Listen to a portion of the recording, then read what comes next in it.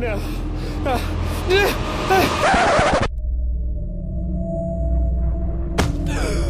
Do you like haunts? Yes. Do you like immersive theater? Yes. Do you like escape rooms? Yes. What's the safe word? My haunt life.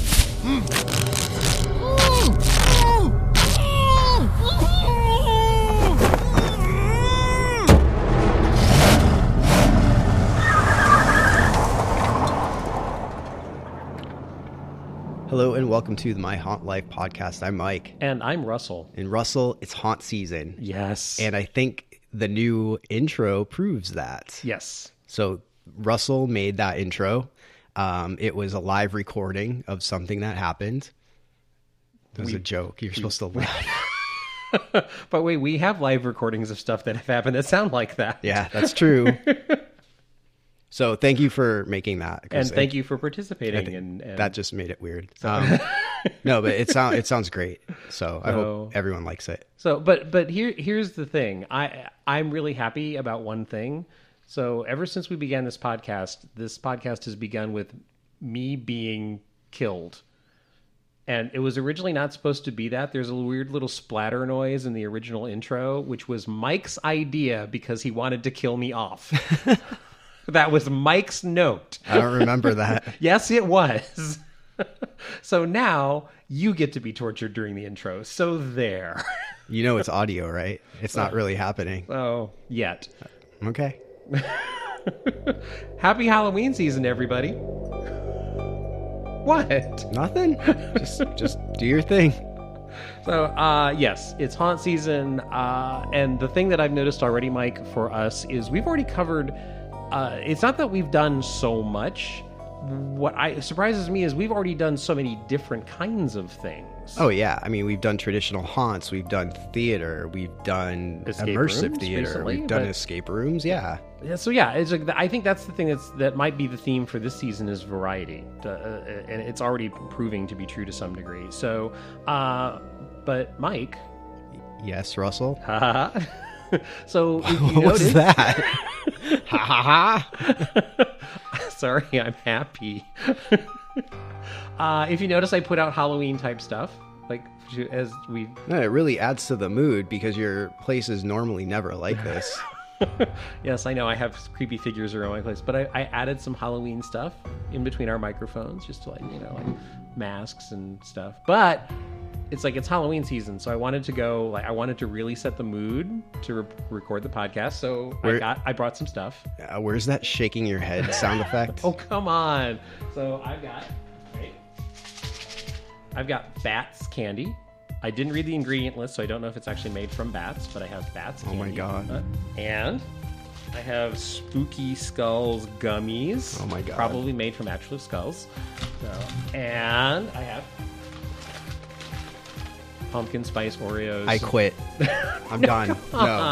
No, I draw the line at pumpkin spice. Well, okay. You're not a college girl. So, you shouldn't care about that. But they're tasty. That. But all right. So my haunt life is looking for a new co-host. No. Wait, there's more. Oh my god. All right. So I splurged. Can we just talk about haunts? No. Wait, you're gonna love this. I splurged and I actually made something this morning for you. Oh my god, dude. Hold on. Stop. Help me. Help, please. Help me. This is a cup. It's a green cup with googly eyes of actual drinkable lime-flavored slime. Oh yeah, that's exactly what I want at 10 in the morning. Thanks. It's lime slime. Come on, I have to taste this. Yeah, it tastes like lime. So, yeah, it's like we're drinking out of googly-eyed cups. Why do you... I just can't right now. Wow, actually, that's not bad. I love lime, by the way. It was like just lime and grape. Please stop. Okay, all right. Okay, so Mike, let's talk about some haunts. Oh, are you sure? Do you have any more candy made out of whatever it is that they're shaped like? No. All right, so I think you should start this off, I don't want to anymore. and you get to keep the googly-eyed cup. It's just can't. Anyways, let's talk about things people actually care about, Okay. like haunts, All because right. it's haunt season. We're a haunt podcast. Okay. So I started. We were supposed to start, Yeah. but somebody's responsible and works. Yeah, my and job stuff. got in the way. But I went to Queen Mary's Dark Harbor, and it was so much fun, just like last year. Yeah. It had many of the same mazes. I think it had all of the same mazes as last year, but they added one additional one, and that one additional one is on the ship. So now there's 4 mazes on the ship. Oh, cool. Yeah. And if you know the history of the ship and believe in ghosts, that makes it that much better. Because anytime you get to spend on the ship, on a haunted ship, and going through a haunted house, I guess it'd be haunted maze on a haunted ship. Do they cancel each other out? I don't know. Anyways, but yeah, the new maze is called Feast. I'm going to read this from Dark Harbor's website. New this year, and for the first time ever, a 4th maze aboard the ship. The all-new Feast will take you on a terrifying journey into areas of the ship that have never before been accessible to Dark Harbor guests. During World War II, when the Queen Mary was in service as a troop transport ship, an enlisted military man serving in the ship's kitchen quickly moved up the ranks to become a highly decorated chef. Unbeknownst to the soldiers traveling aboard, the chef had a dark side. Quietly, he would sedate a few soldiers at a time and then collect them into the middle of the night to prep them for his latest dishes. Eventually caught, the chef was thrown into one of his own ovens and cooked alive. Ever faithful to Chef, his dutiful kitchen staff sacrificed themselves to become his evil henchmen, burning themselves in the same oven. Chef and his evil crew went into hiding aboard the ship for many years. Largely forgotten, these longtime stowaways aboard the ship have resurfaced to resume their deadly duties by collecting new victims for some of the chef's latest recipes. Are you ready to be served? And that's exactly what it was. And it was really cool because you do get to go through places that, you know, most people probably wouldn't have seen. And just some of the props, you know, because obviously we're talking about people being burned alive and cooked. So there was a lot of just decomposed and burned and cooked bodies hanging around. And did also, how was the makeup job in that maze? it was really good. And actually, Because there's lots of fun potential there. there's someone that we know in that maze that, Oh, really? Oh, okay. yeah, she was a little cold. It was really chilly, but, you know, because, you know, if you're cooking, you need to freeze your meat. So she wasn't exactly frozen, but shout out to Sarah, because she was great. And here's something like, okay, so we go to so many immersive events now where you can change the story. And I joked with her about this on Facebook, but when I went through her section, she was asking me to help her, like by name. Like, which by the way, like anytime like a performer uses your name, it's such a small detail, but it adds so much to your experience. Yes, and I will say there have been a couple of times because of makeup, I've been in shows or haunts or something, and somebody has said my name, and I don't recognize them, and I don't know who it is. That is a very freaky feeling when that happens. I don't know if that's ever happened to you. Oh yeah. Yeah, and it's just like, wait. I don't know who you are. What are you doing? She was like saying like, Mike, help me. And for a moment it was like, okay, what can I do? And I start looking around, but then I was like, wait a minute. No, this is a traditional haunt. I can't change the story. So I just gave her sad puppy dog eyes, like I want to help, but I know I can't, but if I could, I would. And I just backed out of that room, but I felt so horrible because I couldn't help her, you know, like, I don't know. Aw, helpful soft side Mike came out for a moment, did he? Well, I'm going to try to help my friends when they're being frozen and probably going to be burned and eaten. So, eaten, yeah. Okay, all right, cool. Eaten's such a horrible word. Yeah. Oh, thanks.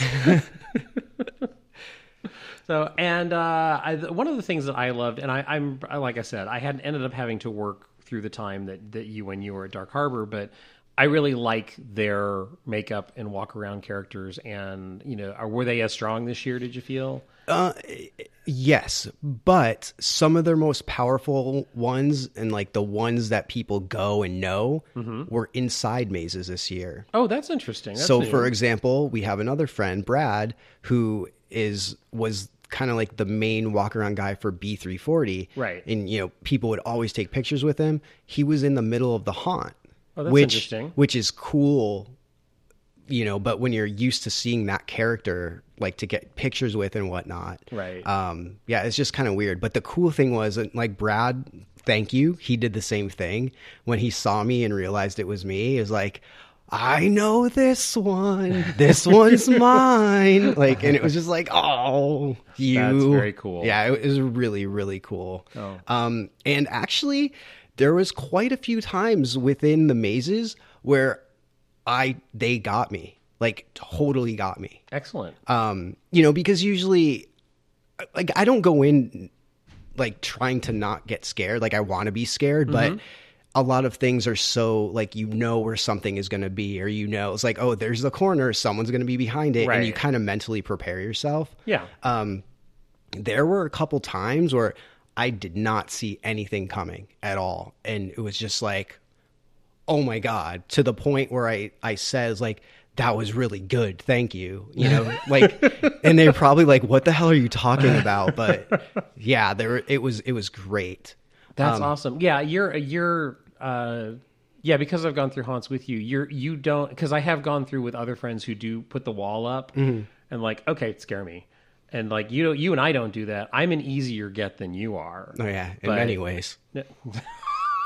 Thanks. All you need is a lollipop and a smile for Russell. Tis the season. But yeah, it's like to hear you say that, that's great. I'm really, really happy. But because you weren't there, I feel like now I have to take over the safety thing, because there Yes. were a couple safety things and if I'm pointing them out, like, something's up. Right. Like what? So there is one of the mazes, I think it was either B340 or Dead Rise. And it was one on the ship, and it was the one where, remember last year we were able to walk through the pool area. Yes. They didn't have that this year. Okay. But the entrance to the pool area, it looked like you could walk in until you walk face first into a giant plexiglass screen that's blocking it off. Wow. But okay. it's so clear, and you see the pool, and because it's like, oh, we get to go in the pool again. Boom, I went face first into it. Oh, wow. And That's odd. Apparently that's happened to a lot of people that I spoke to. And not deliberate, apparently. No, well, come on. I mean, they did that. Yeah, that's interesting. They may have thought it was a visual that you could see into the room, but didn't realize people would actually try to go there. But the way you're walking straight ahead. Oh, wow. So it's not like it's something off to the side or anything like that. Yeah, and I will say this: in the past, Dark Harbor has been very good about safety on the ship, because there are, for those of you who have not been lucky enough to go to Dark Harbor, it is on the Queen Mary ship, Which is haunted. and some of the stairwells are very narrow, and the ceilings are extremely low. And because you have piping, because you have mazes that go through certain areas of the ship where there's a lot of heavy metal pipes above your head and things like that, they've always been very good about putting foam on those things and drawing your attention to, okay, you're going to walk down these stairs, hold on to something and watch your head. So they are very safety conscious there. So that's kind of surprising. The other one was in the circus maze. I love their circus maze. Yeah, I do too. And actually this year they added a secret. But I'm obviously not going to tell you because it wouldn't be a secret. Okay. But do you remember the ball pit? Yes. So remember last year the balls were pretty soft. Right. Yes. So thinking that, I see the ball pit, I dive in. Nope. The balls are very, very, very hard. Oh. And I landed and was Wow. like, oh, this sucks. But luckily there was a clown in there that saved me and made me smile and laugh. So that made it okay. But Because still, clowns are nice. yes.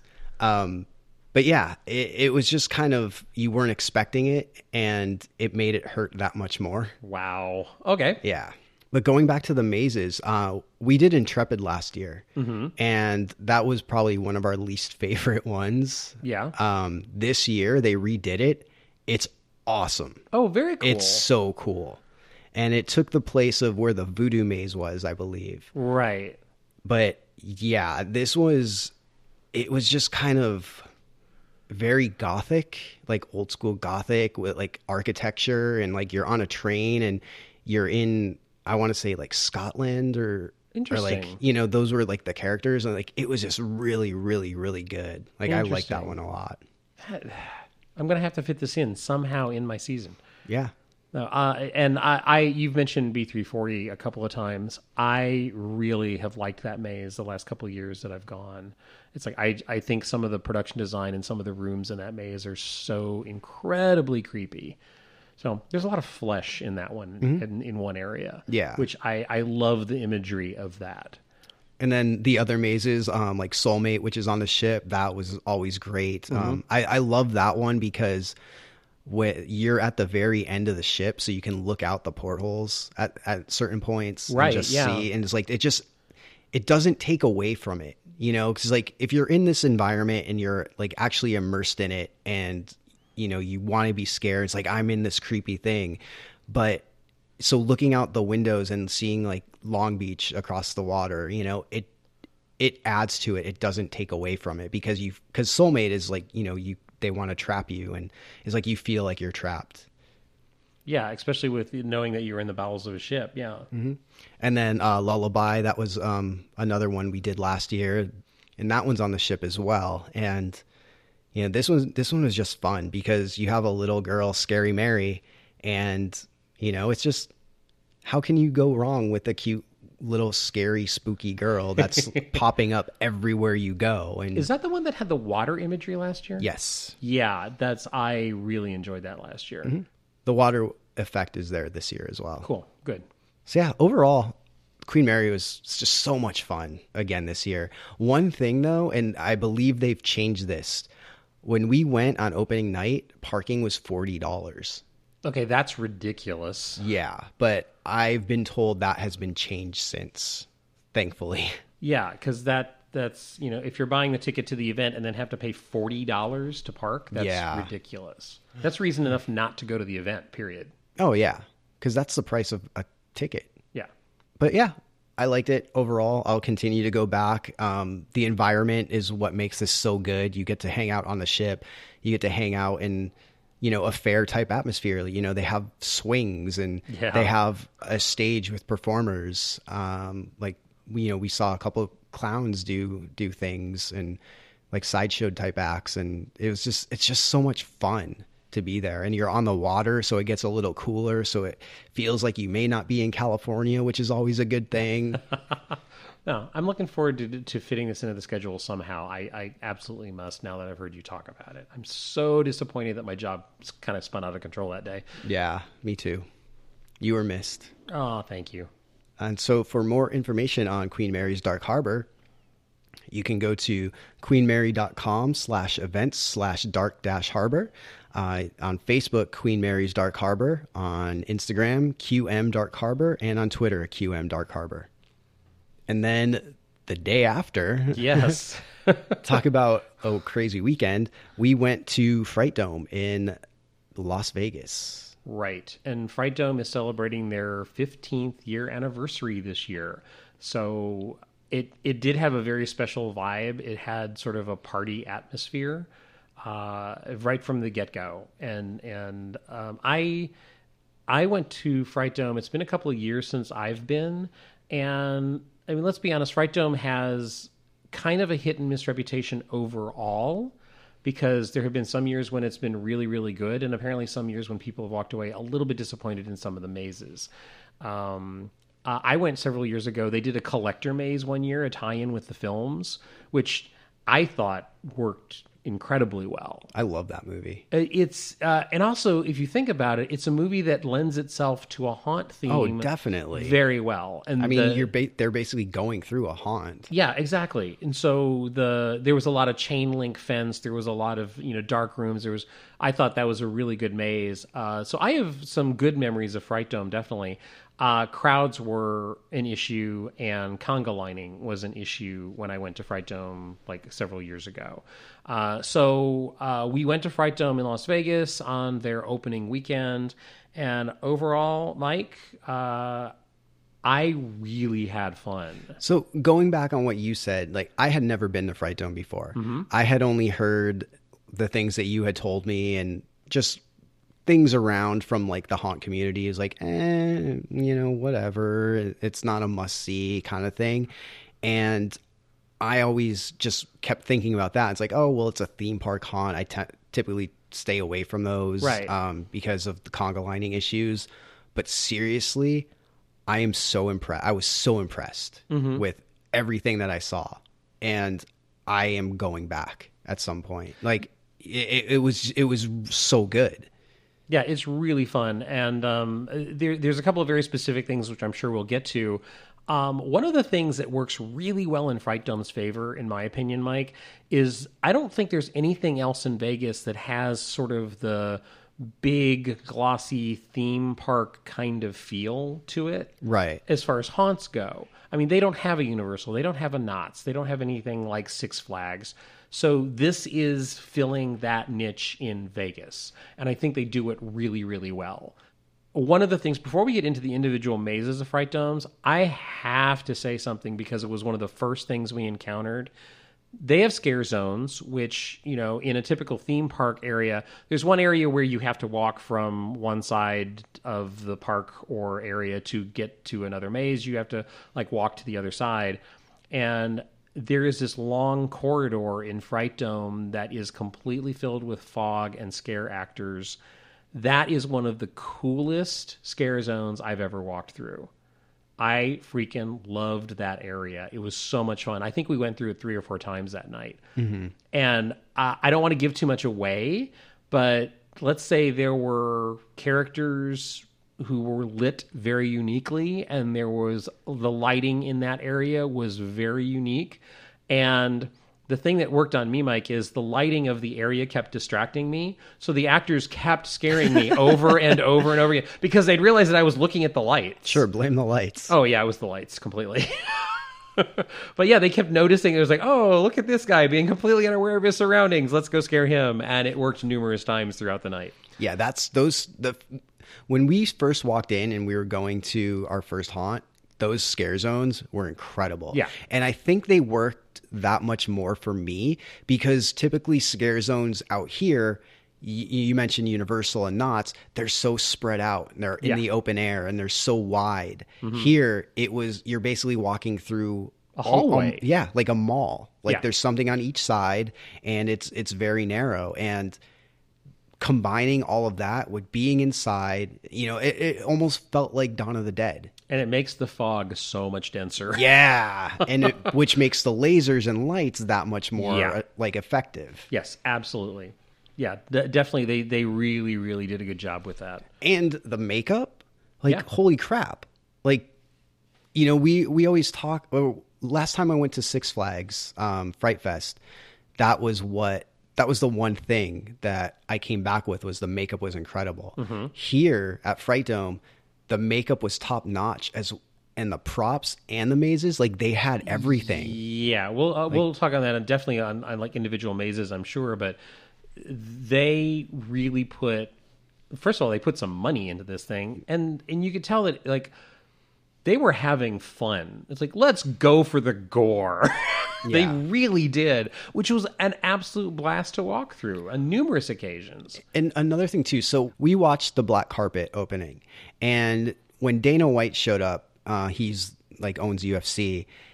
He said in the interview, this is the best one. I've been to the LA theme parks and this blows it away. And right there, I was like, whatever.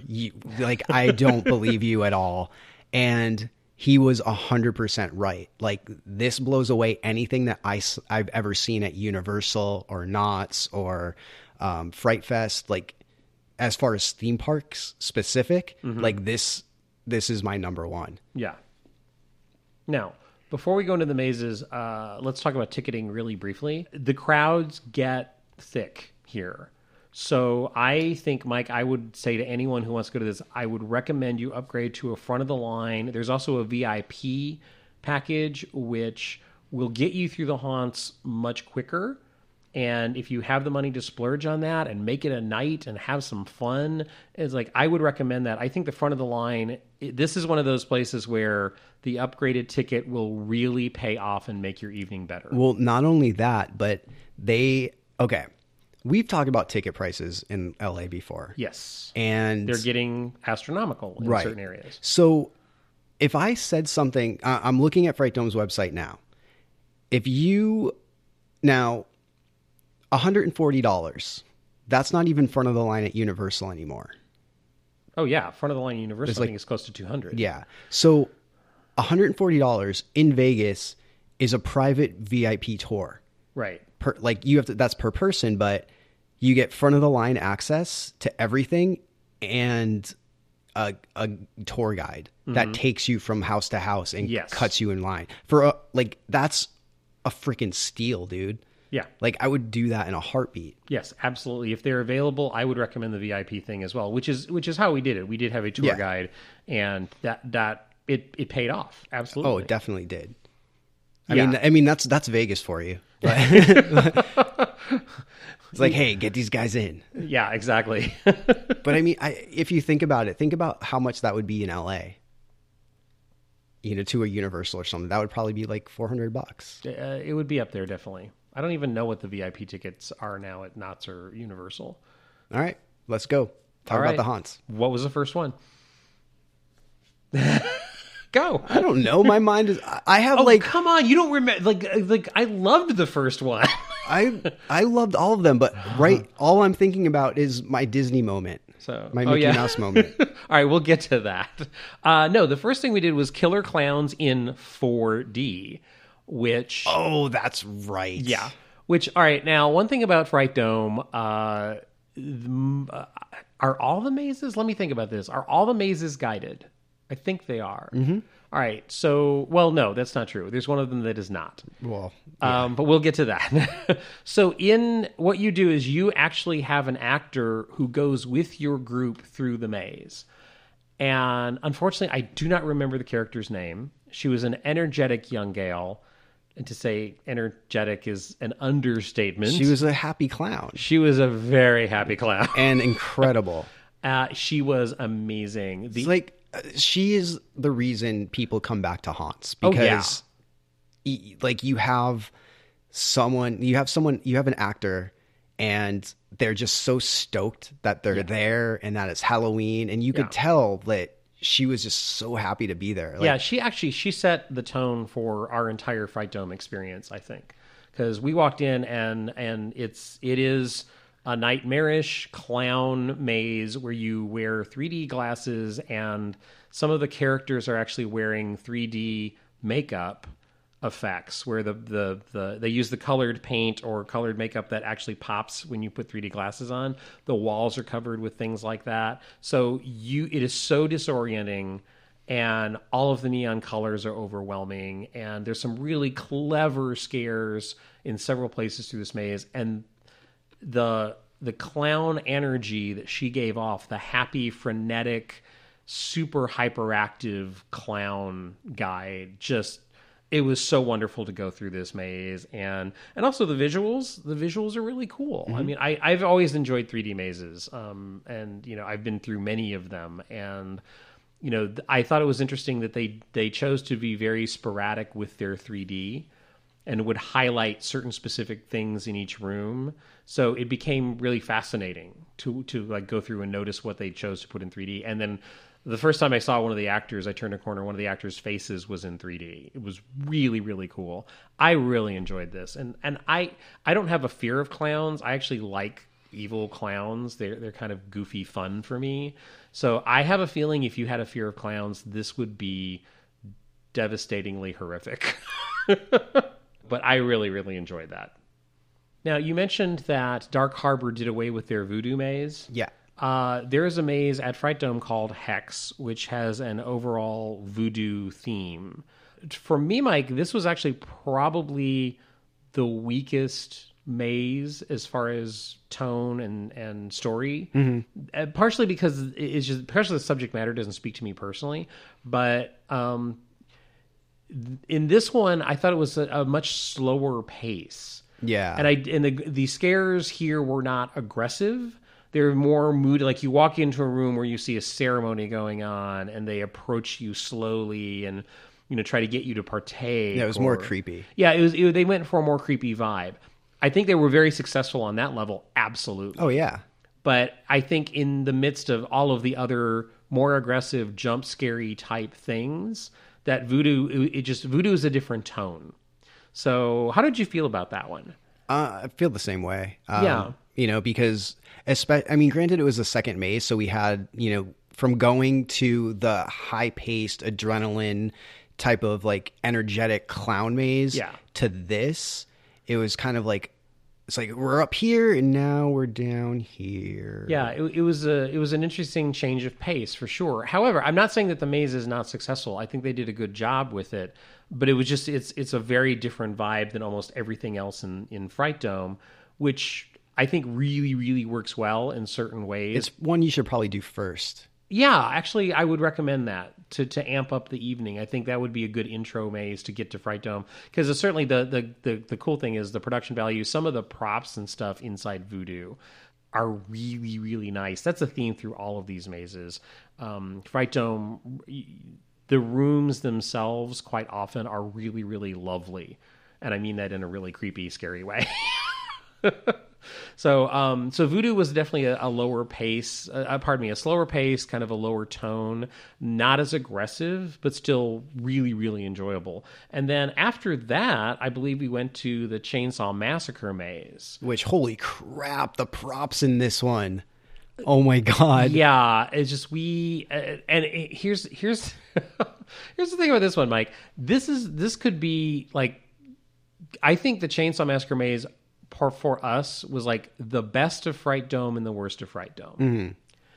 And unfortunately, it is, they are putting people through this maze in larger groups than most of the other mazes we went through. I think there was like almost 8 to 10 people with us. Yeah. And it's narrow hallways, which work well in a maze. Tight spaces work well in a maze, except when you have that large a group of people, it kind of works against you. The guide got lost a couple of times for the people in the very back of the group. And I had to laugh, and I had an eye roll moment in the very first room when they were giving you the rules. Because in the beginning, since all of these are guided, in the first room, always they reiterate the rules of don't touch the props, don't touch the actors. Our guide was doing that, and then he said, okay, form a line, everyone in a conga line. Oh, yeah. And I was just like, how dare you? No. It's like, don't say conga line in a haunt. Because that's what Mike and I have been complaining about for years, is that's why we don't enjoy big things like Universal and sometimes Knott's, and because they literally conga line you through, which is they just line you up and you single file through, so no scare is effective because no scare has a reset time. Mm-hmm. Now, when we were going through Chainsaw, Mike, you're right. Oh my God, the props, the atmosphere. For gorehounds like us, like seeing all the dead and gory and skinned bodies, like, lots of oh my God. Yeah, and there were a couple rooms that you just looked at them like, I have no idea what you did to that body, but it looks horrific. It looks ugly and horrific. There were a couple of things like, there was like a grinding machine. Did you notice that near the end? Oh yeah. There was this one where they had a glass like coffin with like a skinned body, and it was like, is this an altar? What is this? It was so freaking bizarre, and it was so utterly creepy. Like they absolutely the props and the design of some of these rooms. Some of the scares were very effective. Our group was a little large, and our guide almost ran through this maze. And I did have a little issue with that, in the fact that all of that wonderful stuff that we're talking about, We couldn't see it. We couldn't explore it. yeah, with our- it's like you had no time to appreciate it because the guide was constantly screaming at us like, move faster, move faster, move faster. Well, I mean, to be fair, he just didn't want to get eaten. Yeah, that's probably true. But it's so like that's what I mean. Like by the best of Fright Dome and the worst of Fright Dome, all in the same package. But man, the visuals in that maze were so dark, so creepy, and some of the character makeup also too in that one. You had a slaughterhouse vibe, so lots of blood-covered actors. There might have been some pig head slaughterhouse action at one point in a really creepy character. So, yeah, that's definitely enjoyable. It's just like I felt we were being pushed through it way too fast. And that's the only haunt at Fright Dome that I feel that happened. So I think the guides can make or break these mazes at Fright Dome. Mm-hmm. I really do. So, and that one was just moving too fast, and I just think the group was too large on that one. So, and maybe because that might be, I know that's one of their, that is a maze which they have had in the past, I believe, and I think it's just one of their most popular. So that might be why they're trying to push people through so fast, is they know that line is going to have a huge buildup. So, and then I believe after that is we went to something called Happy Holidays. Yes. So Mike, I'm going to let you talk about this one. I'm only going to talk about that one part, though. So no, it's like talk about the whole thing. Ugh. Yes. So this was a maze that brings you through the different holidays of the year. And one thing I really liked about this was our guide, because she was very like almost nymph-like, like in just like, come on over here. And it lends itself to like a lot of holidays because you have characters like that. Yeah, and most holidays are happy-go-lucky events. Yeah. And this maze takes all of those happy-go-lucky things and puts a very dark twist on each one of them. And Easter being one of my favorites, by the way. Easter was awesome. Yeah. Yeah, that was very, very creepy. I can't do it, man. I just want to talk about the end. All right. So before Mike talks about the end, so you go through, I think, Valentine's Day, Easter, there are leprechauns at one point, it's just Thanksgiving and and each one has a really darker and darker turn. And then you get to, and they basically take you through the calendar year. Yeah. So of course the ending is Christmas. Uh-huh. And I've said this before. I love it when I'm going through a haunt and you see someone else get a really good scare, or you see someone else like have a moment or like a one-on-one moment with an actor and you like, that got them. That was special. I gotta say, Mike, in the final room of this haunt, the look on your face was worth me going to Vegas just to see that expression on your face. So in the last room, I'm not going to spoil it. I will say that you can probably guess because it's Christmas, and there was a viral video that went around from Transworld last year or earlier this year of a certain animatronic prop, and it was just awesome. When you see it in person, that video does not do it justice at all. There is a massive Christmas-oriented creature in the final room. Massive is an understatement. Yeah, it's shockingly huge, and it is terrorizing things and people and you as you walk into the room. I was a huge fan of the video. I had seen that video and probably sent it to everyone I know.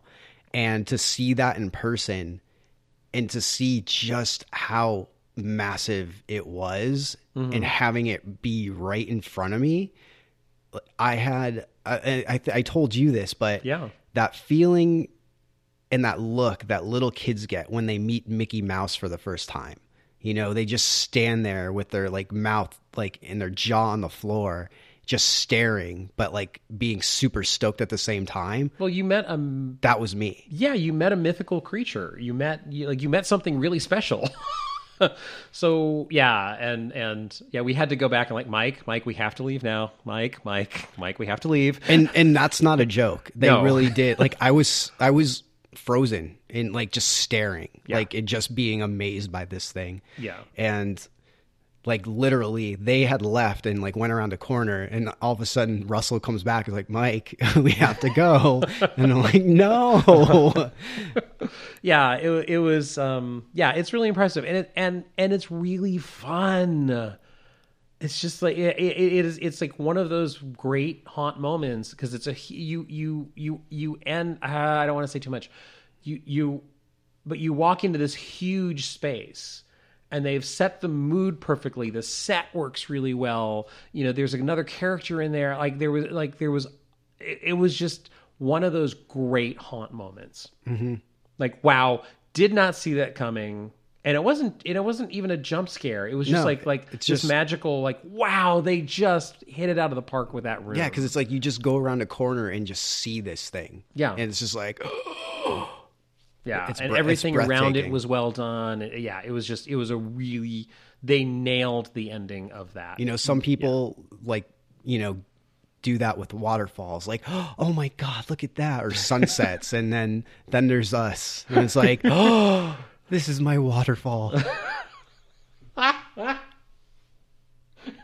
This is my waterfall. I don't know, because people get it. Whatever. I don't know. Oh man, that was awesome. I just want to go back and spend time with that. Yeah. You need some one-on-one time with that creature. So, all right. So, at Fright Dome this year, their longest maze is Zombie City. Which how long did it take us to get through that thing? It felt like ever. It was like I 15 or 20 minutes. Probably. Yeah, that would be my best guess. Yeah, it's an extremely long maze. And again, this is one where our guide really helped make this maze. Now, I talked earlier about the Voodoo Maze and sort of like the slower pace of it. This maze also, Mike, worked at a slower pace. And our guide, in each of the areas that we were taken through, our guide was giving us background story, which I thought worked incredibly well. And it is, as you can tell by the title, Zombie City. You are walking through areas after a city has been the subject of a zombie infestation. And you get the backstory. And as the guide was leading us into rooms, as she encountered zombies and told us what to do, like how to avoid them, or she would say, we're going through the high school and we're going through this area of the high school and this is what happened. And there's that character and there's this character. And obviously there was a fight and this happened. And like, so she's actually doing a narration. I thought that worked really, really well. Yeah. Mainly because of her. Mm-hmm. Like, I think she nailed the presentation of that. Yeah, because with so many changing scenes, Yes. like you needed that because you would go from, one place to a high school, and without her, be like, oh, now we're entering the high school in the gym locker room, Right. and it's like, okay, this makes sense. Where if you didn't have that, it's like, we were just outside. Now we're all of a sudden in a locker room. Yeah, and then there was a medical area. Yeah. And then so she tied together. It was like a montage, and she was the technique to get you from scene to scene, and it worked really, really well. And also, it like zombies. Their zombies are of the fairly slow moving breed. So that's the only kind.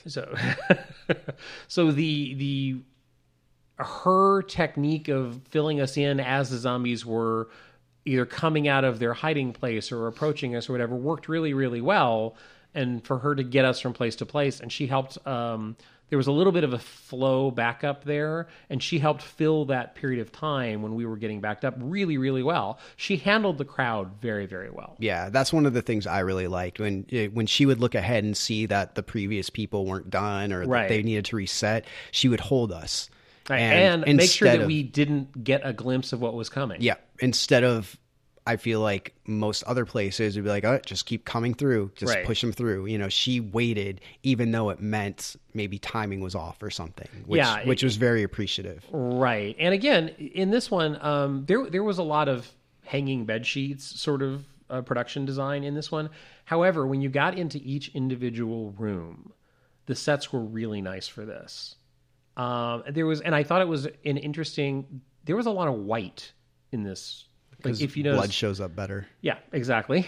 Blood shows up better. But like the high school stuff was very white, and the medical area was very white, and so I thought that was an interesting choice to make the whole thing themed sort of that way. Yeah, it was just, this was really enjoyable. Another like solid maze, and the fact that it lasted so long really let you get involved and immersed in that vibe. So even the, like, okay, I know I'm going to encounter another slow-moving zombie. Our guide was telling us the story, and we realized that this was different somehow from what we had seen previously, and it worked really, really well. And again, I really appreciate long mazes, because if you are going to wait in line for a while and the maze is only 4 minutes, which happens at some of the big theme parks, Yeah. that's such a disappointment. And by setting themselves up with a long maze, I think they're doing the audience a service by giving them time to really appreciate the atmosphere that they have created. And I think Zombie City is one of the most successful at Fright Dome for that. You know, and the clown maze, like, oh my God, the atmosphere inside the clown maze is, of course, you like step into a different universe for that maze. It's like you are nowhere on Earth. You are in a completely unique universe in that clown maze at Fright Dome. And the zombie thing is almost the same thing. And to be totally honest, that's one of the reasons the voodoo thing works well. Now, I don't think Chainsaw Massacre did that for me, but all of the props that we were talking about, you know, I loved that for a different reason. So yeah, it's just like, I really, really enjoyed the Zombie City maze, and our guide was just excellent. So we ended up the evening with the final maze, which is called Lights Out. Mm-hmm. For me, Mike, this was the highlight. Well, it's probably a close second for me. So, obviously, after you were gushing a moment ago about your Disney moment, but as a complete haunt, this was awesome. Yeah. Like, this was so good. And again, here's one of those things that I don't want to do too much spoiling, but they do tell you that you will go through this maze alone, which is incredibly effective. Which we said earlier to do Hex first to set the vibe, but based on crowds, you might want to do this one first, just based on the fact that it's one person at a time, and the lines throughout the night will just get longer and longer. Even with a VIP ticket, we waited 40 to 45 minutes. Yeah. That's with a VIP ticket. I think they were averaging one person every 3 minutes, I think, because we started timing just out of curiosity. Right.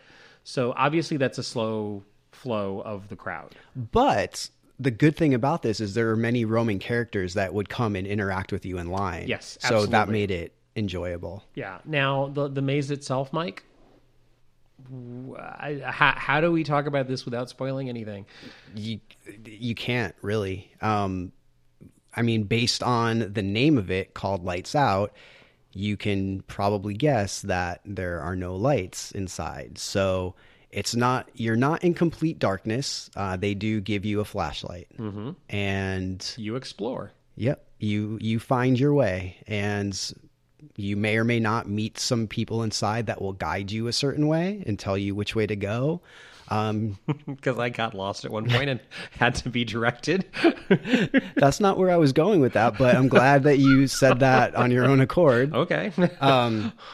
And you will see some horrific things and creatures, and it will be one of the best parts of your night. Yeah, and the production design in this, there's something about, and I don't think this is too spoilery, there's something about metal, and there's some areas in this that are very cage-like that really, really creeped me out. And some of the most effective jump scares for me of the night were in this maze. And partially because I got so into it that it just like, you know how you give yourself over. I haven't used this phrase yet this year. Give yourself over to the boo. Oh my God. And that's what I did. I was just like, okay, you know what? This can be really, really scary. And so I let myself go there and convince myself that like I really am exploring something dark. And I gotta say that again, you are not guided through this. You do go walk through alone. This is not a guided maze. The woman who reiterates the rules: don't touch the props, don't touch the actors, don't break our stuff. The last thing she said to me, Mike, is she said, "Now I do have to ask you seriously: are you afraid of the dark?" And it is a fear that I have. I actually, at times, am afraid of the dark. Good to know. And you knew that already. Yeah, but now everybody else does too. So her reaction, and I kind of giggled when she said, I said, well, actually, yeah, seriously, it sounds silly, but yeah, I actually am at times. And she just looked at me and she smiled and she said, good. She was so excited. And then she literally like, you need to go that way now. And she shoved me into the maze. So yeah. And I gotta say, like, the cast of Lights Out nailed the scares for me. Like, it was really, really fun. What was your experience going through? Anything you want to comment on? What? No. Okay. It was rad. Like it was really unique because I've never done something like that before. Yeah, it is a very unique premise that they have. So, and it works so well. It does. It works incredibly well. And I want to go through that again somehow, if at all possible. Mm-hmm. Yeah. I mean, I wanted to go through it again immediately when we were done. So, overall, Fright Dome. Oh, wait. What? There's more. Mm-hmm. So Fright Dome takes place in Adventure Dome in Circus. And Adventure Dome is a mini theme park with roller coasters and fun things like that and different rides. So when you go to Fright Dome, all of these rides are still active, but they're in the dark. Yes. So we did all of these roller coasters like through thick fog and dark, and it was so intense. Yeah, it actually makes the roller coaster more intense than it is normally, definitely. Yeah, and it was so much fun. They have 2 roller coasters. They have a couple of other motion-oriented rides, like fairground kind of rides. Mm-hmm. And, yeah. But that one roller coaster, when it's like you go straight down and then you're upside down and it feels like you're going to fall out of your seat. Yeah. After going through haunts, it's like, okay. Yeah, it's they do have a couple of really good roller coasters there at Fright Dome, and recommend you make that part of your evening as well. But wait, there's even more. Yes. So because it's Vegas, Fright Dome offers weddings. Yes, they do. Just throwing that out there. So yes, and if you go to the Fright Dome Circus website, there is an actual tab for weddings if you need that service. So overall, definitely worth the trip to Vegas. I'm so happy I went. Like, so happy. I was so impressed. Yeah, it was a fun evening for sure. And again, congratulations on the whole thing for Fright Dome. Really some strong scare actors. The scare zones were great. The production design in all of these mazes, really impressive. Really impressive. LA needs to up their ante. So we walked into some amazing rooms while we were at Fright Dome. For more information on Fright Dome, go to frightdome.com, on Facebook, Fright Dome, on Instagram and Twitter, Fright Dome. And then we came back to Los Angeles. And we did something which, for me, Mike, is one of the most anticipated things in Los Angeles this year. Definitely. And for those of you who are not familiar with it, there is a podcast called Lore. Lore is a storytelling podcast where they research creepy subject matter and present tales which they have researched. And they're very good about, like, this is what we know, this is what we can theorize, this is what we don't know. And they explore superstition, mythology. They explore, as the title suggests, lore of various kinds. So Creep LA, which is a haunt which we have really enjoyed for the last 2 years. They are a little bit more surreal, cerebral, artistic. They don't go quite for the jump scares the way some other haunts do. They're a very unique company. They're also the group that created The Willows, which is an immersive theater piece which is running on and off here during the year in Los Angeles. So Creep LA paired with the upcoming Amazon Prime TV show from the podcast Lore. And they created an event based on the upcoming TV show. And actually, we were told later that a lot of the stories we encountered inside this event were based on the first 3 episodes or so of the broadcast of the TV show. So that's sort of the setup of what Creep LA is doing this year. So, Mike, what did you think of Lore? I loved it so much. Okay. Like it was, because it's not a haunt. It's definitely more theatrical. Yes. It's definitely more immersive theater because you can talk to the actors. You can get taken away for one-on-ones. Right. Actually, they do set up the rule about you're not supposed to speak. Right. But there are very specific times when the actors have asked us questions and things like that. Yeah, So- and like I said before when we were talking about Queen Mary, I couldn't change the story, but here I feel like I could, like, depending on what I said, there would be a different outcome. maybe, yeah. Okay, negative Nelly. Jeez. Let me have this. All right, go for it. You were in control, Mike. I am in effing control. Hi, overseer. Anyways, so yeah, and it just starts as soon as you walk in. Like the mood is set because in that first room, there's literally nothing happening. There's nobody there with you. It's just your group, and my heart rate just started going up and up and up just because of the anticipation of like, okay, what's going to happen? Okay, there's a table there. Like, what's this? Where are we going? Like, And so we started to explore. And we found hints of what was to come. yeah, And that's really all I want to say about that. yeah, that's all we should say. The thing that I liked a lot about this, Mike, is I actually the way I found the Lore podcast was I was going to some event and it was you, Deb, and me in the car. And you played me a little bit of a Lore podcast. That's how I discovered the Lore podcast, was through you and Deb. Oh, cool. And I have been listening sometimes at work and sometimes when I'm driving. I've been listening to Lore podcasts and trying to catch up. So the thing that this event does really well is this is not a jump scare sort of haunt at all. This is storytelling.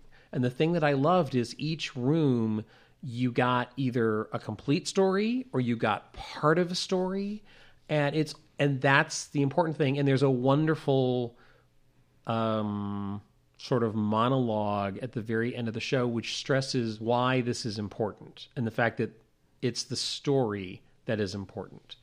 And it's like we've during our conversations on this podcast in the past, I always go to story.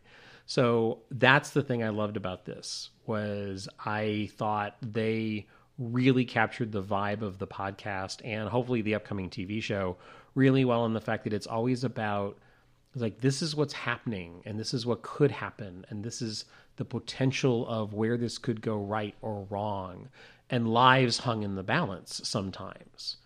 And you really get this creepy vibe. And there are, the subject matter deals with everything from murderers to medical procedures to magic. And you get a little flavor of each of those stories. So I thought that was their biggest achievement, was the tone and the vibe. Yeah, and one of the things I was really impressed with were the sets. Because especially knowing where this takes place, we've been to the LA Mart before for things like Scare LA, and these are just empty offices that all of a sudden you walk into a room and there's stonework, or you walk outside and you literally feel like you just walked outside because now you're in well, I don't want to say because that's a cool part, but you just feel like you're outside, and it's just, everything just got transformed so well. And it just added so, like, it was another character. Yeah, and it's not necessarily that it was completely 100% realistic, but it was just they really did create a world that you stepped into. Yeah. And that world kept shifting. It's like you are, like you said, outside, and then you're in an office, and then you're in maybe a closet, and then maybe you're, it's like you explore, and then you're in someone's very private area. So you keep entering these worlds, and you get a portion of a story or a whole story in each one of these. So yeah, it's hard to even say that this is a haunt. It's more of a theatrical piece. Yeah, I would agree with that. Yeah, and I thoroughly enjoyed it. I have some reservations on some of the flow. I mean, we did have some issues. There were, and like this is it affected my experience of it. But I will say that I think this is all fixable stuff that I'm about to say, but it definitely affected my experience. Right. There were 3 times where literally our group or a large portion of our group didn't know what to do and didn't know where to go. To one point where literally an actress had to like do the whole classic, no, you should be going that way.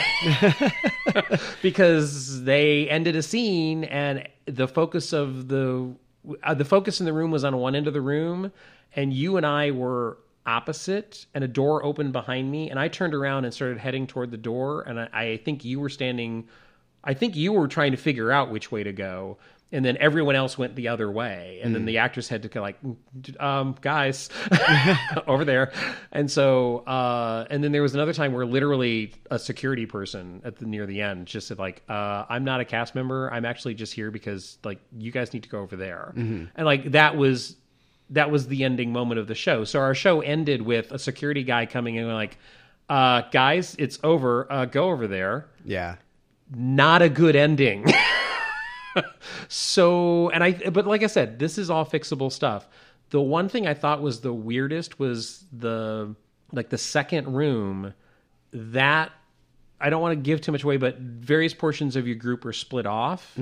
And we had a moment, we went, there was another guy named Brian in our group, and guy named Brian? Yeah, there's a guy named Brian in our group. Really? Not even our friend Brian? Our friend Brian. Brian's a friend. You're so... Why do you hate everyone? I don't hate Brian. Brian's great. He's just a guy to you. Don't worry, Brian. You're my friend. So I think you're my friend, Brian. Not anymore. Not after he's just a guy. Oh, wait. You derailed me. It's better than railing you. Oh, thank you. Like he and I looked at each other at one point because we were so confused as to what we were supposed to be doing, and he like shrugged his shoulders at me, and I shrugged my shoulders at him, and like I got led away by an actress. Like you saw that, I know, because you were next to me, and she came and she said something very quietly to me, and then she walked away, and that was the moment I like, all right, am I supposed to follow her? And I turned around and Brian's looking at me, and Brian kind of shrugged his shoulder going like, are we supposed to follow her? Are some of us supposed to go with her? And so I started to follow her, and Brian chose not to because he thought it might be a one-on-one scene. Right. And so she led to this door. I opened the door, and this other actress pops up like, what are you doing here? And I said, a young woman led me here, and she gave me a name, like like, oh, so-and-so. And I said, well, it was a young woman. I guess it was her. Well, come to find out, it wasn't. It was a different actress. But so that actress led me back. Obviously, I was not supposed to go through that door. She led me back, and she said, like, you need to stand guard by this tree. I will come to get you. So I thought that was an instruction that I was going to get a scene and I was just showed up too early for. Like, well, come to find out, like, no. Like, so I'm standing there. Everyone else in the group left. I am all alone in that area. Like, oh, wait, am I supposed to be with the group? Did the whole group, like, are they in the next portion of the haunt? So, like, that sort of confusion happened multiple times for us. Okay. So, to some degree in our group. That needs to be fixed. Because what it did, and, you know, Brian and I spoke afterwards, it really took us out. Because we were like, okay, the logistics of this aren't working. We have no idea. And other people were being led away and given character moments when we were wandering around just like everyone seemed to be ignoring us and we didn't know what to do. And I stood at that tree because I'd been told to do that. Well, that actress never returned. Oh. So I have no idea what was supposed to happen, but she never returned. And what happened is the young woman, who I guess was who the actress referenced, was pulling you, and she saw me standing there by myself. And I think she realized, like, oh, what is this guy doing here standing by himself? That probably wasn't supposed to happen. So she pulls me along with you, and she pulls me through the door. The door that you and I went through is the door that I had gone through earlier. Oh, okay. Which is where the actress had disappeared that I followed. But apparently I wasn't supposed to follow her, even though she grabbed my hand and pulled me. So it was like so that kind of thing. And another thing that I will say is they, I think, missed a great opportunity. And that's, if you see the social media for this, Mike, everyone is posting photos of themselves with sort of like a bandana across their face. There's a reason you're doing that. It never pays off, does it? No. That's such a cool opportunity. And it's like literally the second room that you're in, that potential gets cut short. Mm-hmm. And I was like, no. It's like, because I thought we were going to have to hide our identity at some point. Right. I thought there was a reason we would have to hide, or like that would save us somehow because it would cover our mouth and nose and protect us from something. I'm like, such potential. Or treat it like a Sleep No More mask or something. Exactly. And I kept wanting to put mine back on, and it was just like, well, that's going to be weird. So I just felt it was a huge missed opportunity because it was such a cool beginning. Mm-hmm. And then it just goes away. So for me, this was a mixed bag. I felt several times where, it's not fear of missing out, but I did feel like, wait a minute, okay. It just like, it felt like there were misfires in pacing, and, people kept being, and I do love this about this event, is your group keeps splitting up and coming back together and splitting up and coming back together. That's really cool. But I felt that it didn't always pay off.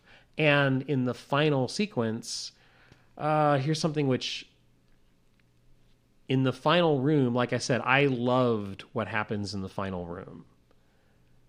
But that final room was not set up well for my small portion of the group, I feel. I didn't understand why I was in that final room. But I will say that I really enjoyed the final room. And the narration that they play is the reason I love lore. And I'm so looking forward to the TV show. So I loved this, and I want to go back. And I think probably before the end of its run, I will go back. Yeah. So that's how much I really enjoyed this. But we did not go on their first night, but we went early in the run, and I'm hoping that some of the flow stuff gets worked out better. So yeah, I totally understand. For me, I didn't have as many issues as you did. And one of my favorite things happened to me during this show. Mm-hmm. As soon as you as soon as you had your goofy face on, I saw it. You had your giddy smile on, I saw you. As soon as you walked into this space, you see some things, and instantly I was like, oh my God, are we going to be able to do this? I had the exact same reaction. I figured you did. And you got to do it, and I didn't. Yeah. But hey, that's all right. That's the way it happens. I will say that my mask, quote unquote, or my bandana did come into play.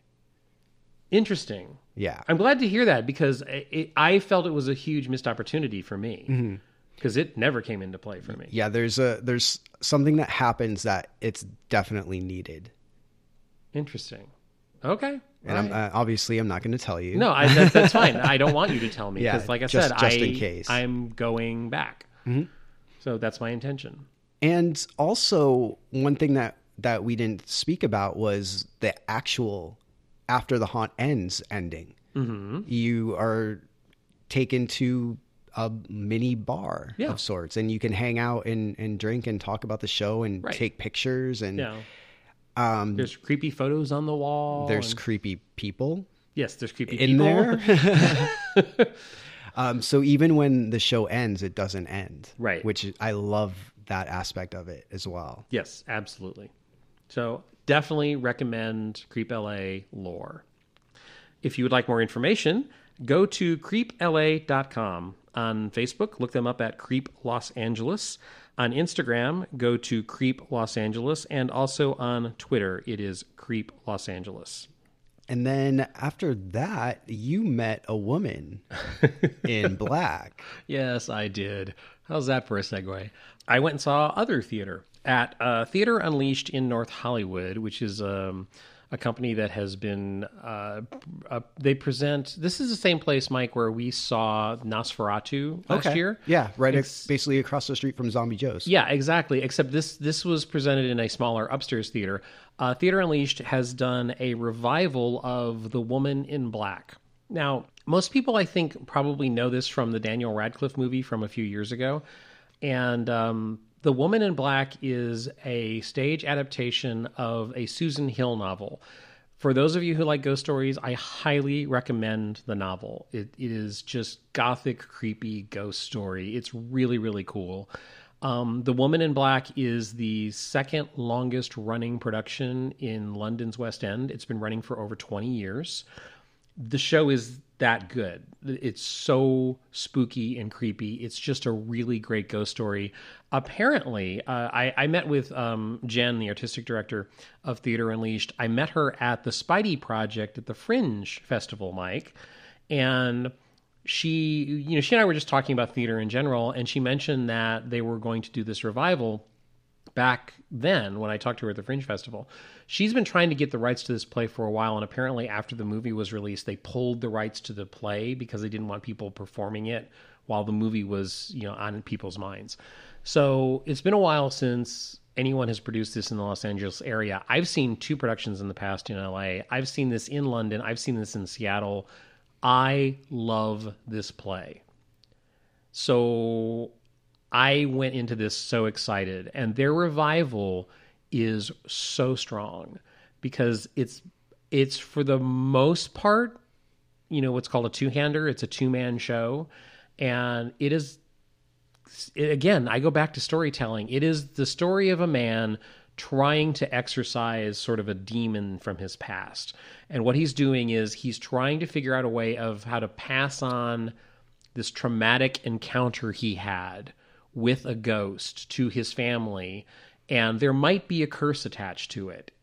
So he works with an actor, and literally that's the role is the actor. So he works with an actor like, okay, help me develop this into a story because I'd like to just present this to family and friends so everyone knows what I dealt with in my life, and hopefully this will exorcise the demons. I am not doing this justice. Well, I mean, anytime you exercise a demon, it's fun. Was there a treadmill involved, or was it weights? Oh, all cardio. All cardio. So, this story is extremely creepy, and I threw up a written review on our website because I wanted people to really have a chance for me to explain why I think this works really well. They do something very interesting, and they present the ghost, and I don't think this is spoilery type material, but you can present a ghost in many ways on stage, and I have seen this show done where they present the ghost as ooh, creepy ghost floating in the background. And what's interesting is the actors in the show see this ghost as real. And so what Theater Unleashed has done is that's how they present it. So it actually makes the ghost more creepy. So I think that's a really wise choice on their part. The Woman in Black, if you don't know the story, if you're not familiar with it, and you're looking for just a creepy night of theater, this is not a haunt. This is not immersive theater even. This is a straight production, proscenium-style show. And I really, really enjoyed this. It's a strong, strong piece. It's always good to see this on stage. I really like this piece a lot. I highly recommend you check it out if you're looking for a ghost story, if you're looking for something creepy this holiday season being Halloween. their production is good, and their actors are really, really strong. The two leads are Adam Meredith, who plays Arthur Kipps, who is the man trying to get the story out and told so he can rest easier. And then the actor is played by Spencer Cantrell. And they completely rise to the occasion. You buy this because of their investment. It's just, I thoroughly enjoyed this. If you're looking for creepy theater, The Woman in Black, I think will fit the bill. That's awesome. If you'd like more information on Theater Unleashed in North Hollywood, their website is theaterunleashed.org, and theater is spelled with the THEATRE, all one word, theaterunleashed.org. You can also find them on Facebook at theater.unleashed or Instagram at theaterunleashed, all one word. Now on Twitter, it's Theater Unleashed, but there's no E at the end of Unleashed. So it's Theater UNLEASHD. Unleash D. Unleash D. Yes, exactly. That sounds like it could be something else. So if you're just looking for straight theater, and this becomes one of those weird things because I don't have kids, Mike. I would almost say this is family friendly to a degree because it's just a creepy ghost story, but it is really creepy. So, but I would say if you want to give something for younger teens or something a chance to get something spooky in their life this season, I would consider this. But for really young children, no, it's too wordy, and it's about, There's words. Yeah, there are words. I know you hate words. But yeah, give this a shot. This is really, really fun. Cool. And I mentioned before that this theater is basically across the street from Zombie Joe's. Yes. So let's go across the street to Zombie Joe's. And Urban Death Tour of Terror. Yes. Yeah, this is becoming a really nice Halloween tradition, isn't it? It sure is. Yeah, because Urban Death happens probably every quarter, it seems. It seems to be, yeah. But for October, they take it up a notch and they add a haunted maze. Well, I wouldn't say haunted. It's a creepy, messed up, nightmarish maze that leads into the theater. So when you walk in the front door, you're not walking into the lobby. You're walking into the maze. Mm-hmm.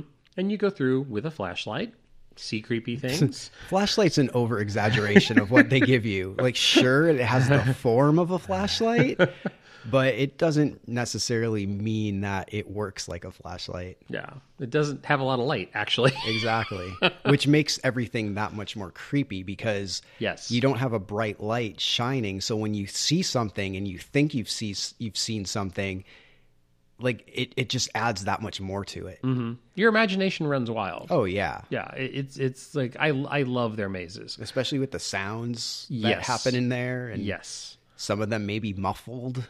Some of them may be songs of agony or pain or sexual excitement. All of the above. Yeah. So in one.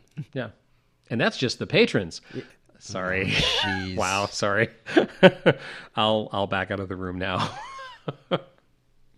And then basically there's like a 15-minute version of Urban Death. Yeah, it was really short, and I said this when we left, but it seemed so much shorter than I remember it. Well, they're doing, I believe, 5 shows a night this season.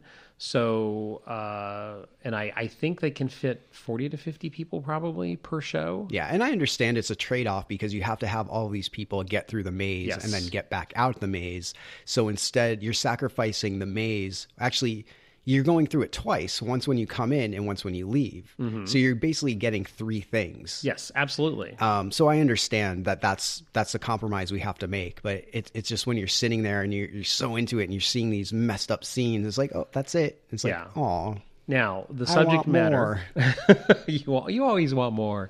So yeah, I totally understand. The scenes this year are very dark, as usual, but very disturbing material. This is not family friendly in any way. Well, for most families. For most families. Very adult material. And I will say I was very happy that I said this last year. The biggest, best scare of my haunt season last year came during Urban Death Tour of Terror. And they kept it this year. It's in the show. And you got the brunt of it. Oh, that one, yeah. And I saw you recoil. Oh yeah, because even though you're behind the line, and even though okay, you know you're safe, everything is safe.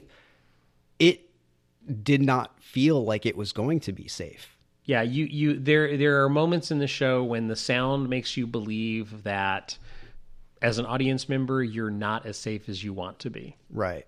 Yeah. Oh yeah, I definitely was like, ooh. Yeah, there are several moments in Zombie Joe's show this year that make you feel very vulnerable.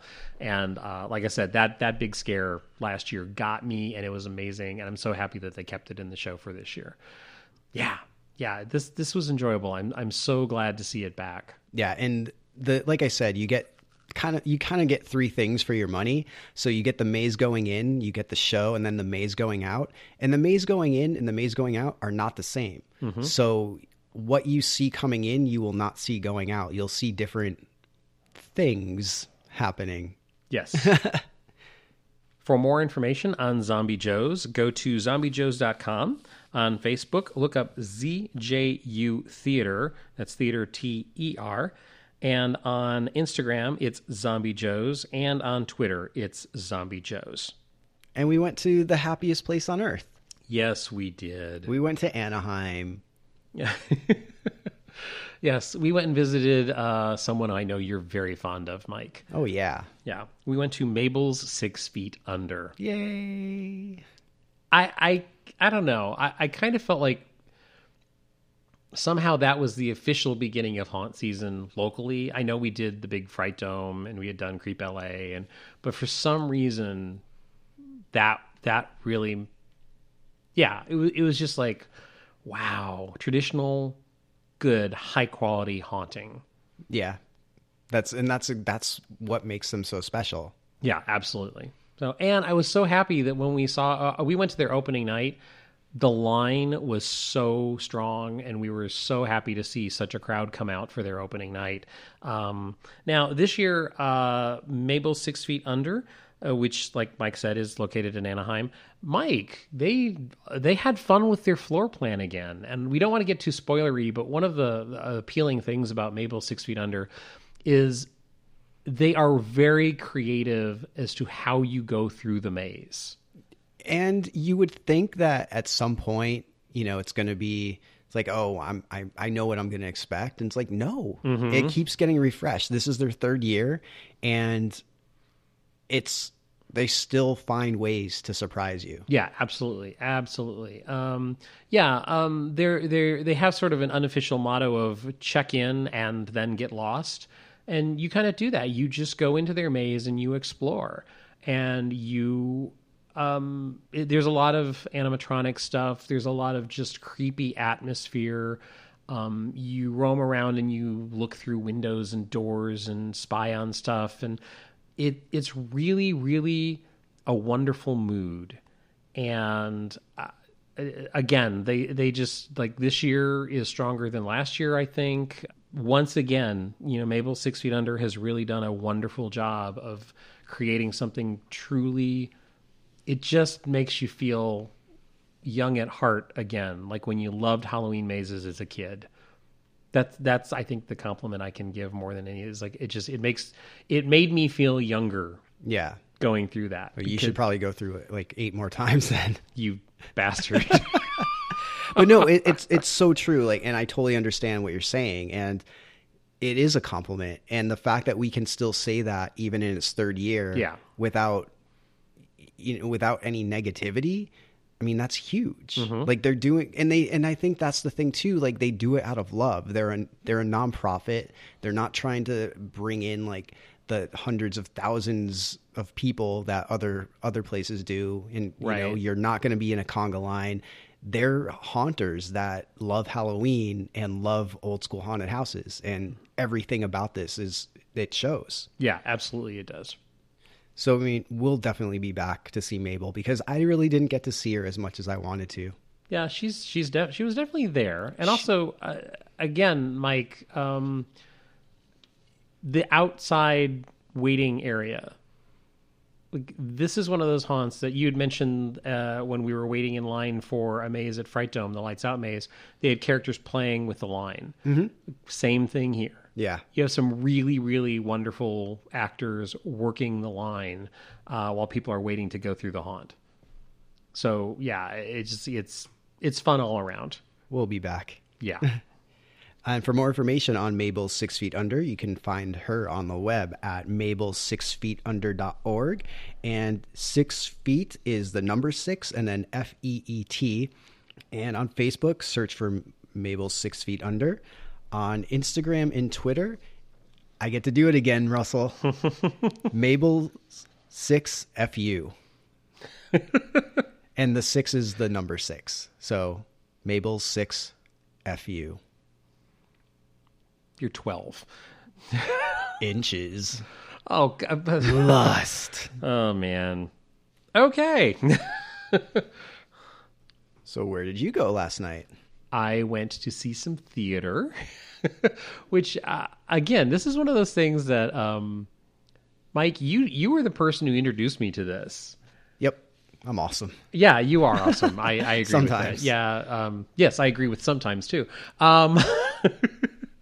The Maverick Theater in Fullerton, California, it is now a yearly tradition that they put on a live version of Night of the Living Dead, which, to be totally honest, this year feels special because we just lost George Romero.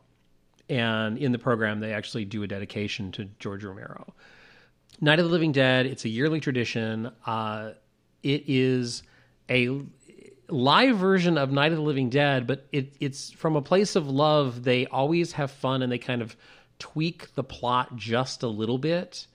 So you don't quite know what's going to happen or when characters may die or not die if you think you know the movie really well.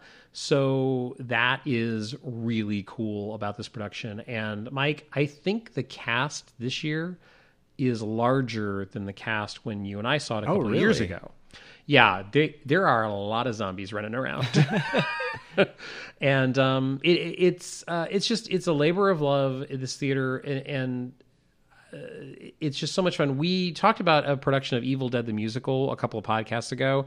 This is the same theater company. It's that level of love and affection for the material. The actors give it their all. The performances are all... They ride that weird fine line of it's not parody, but it's not homage either. It's like it's not tongue-in-cheek because they do play it straight. But you get the sense of like... they're all fans. Yeah, you get the sense that this is all like, we know exactly what we love and why we love it, and we want to show this to you live on stage. It's just... I have such affection for this show. And Mike, I got to introduce... I recommended this last year to my friend Kevin, his wife Anne, and they joined us. And like it just... So I was able to pass the love on and introduce new people to it this year. It's a great production. And literally, it's short. I think it's like an hour and 10 minutes long. Mm-hmm. So it's a short play, so you can fit it into your evening. They do 2 shows on the weekends. So it's really, really fun. Unfortunately, their entire run, Mike, sold out. Yeah, that's what happens every year. That's why I think when I first brought it to your attention a couple of years ago, it was like May. Yeah. And it was like, we need to buy tickets now. And I didn't understand. Now I understand. But I talked to Heidi at the box office, and she said, like last night, I think there were 10 tickets where people didn't show up. So there were a few seats available right at curtain time. So if you want to take the risk, it might be worth going to the theater if you have a free night when there's a performance going on and checking in with the box office. And Heidi did tell me that quite often there's a few seats available. Even though the run technically is sold out. So, you do have a chance to see this probably if you make the extra effort. It's a really fun show coming from a place of love. I really, really enjoyed seeing this again. So, Mike, thanks for introducing this to me a couple of years ago. You're welcome. So for more information on the Maverick Theater in Fullerton, go to mavericktheater.com. And again, this theater is spelled with a T-E-R. Mavericktheater.com, on Facebook, Maverick Theater, on Twitter, Maverick Theater, and on Instagram, Maverick Theater. And then, Russell, you also got an invitation of sorts. Actually, I did. And the invitation came from, LaSalle, Mike. I do. LaSalle is a listener of the podcast. LaSalle and I met at Wicked Lit. Wow, was that 2 years ago? Was that last year? Time flies. It really does. So, and LaSalle reached out to me. The Order of Beleth, which you and I have both had experiences with this past year. The Order of Beleth is a ARG experience, which is a mysterious order trying to bring something named Beleth back to our plane because they want Beleth's light to shine down upon all of us. So, interesting storyline, kind of cultish, kind of creepy. So, we've had a couple of creepy encounters over the past year. LaSalle reached out to me and said, it's like, I have an invitation, and they said I could bring someone along. So, would you be interested? And I said, yes. Ooh, date night with LaSalle. No. Yeah. Okay.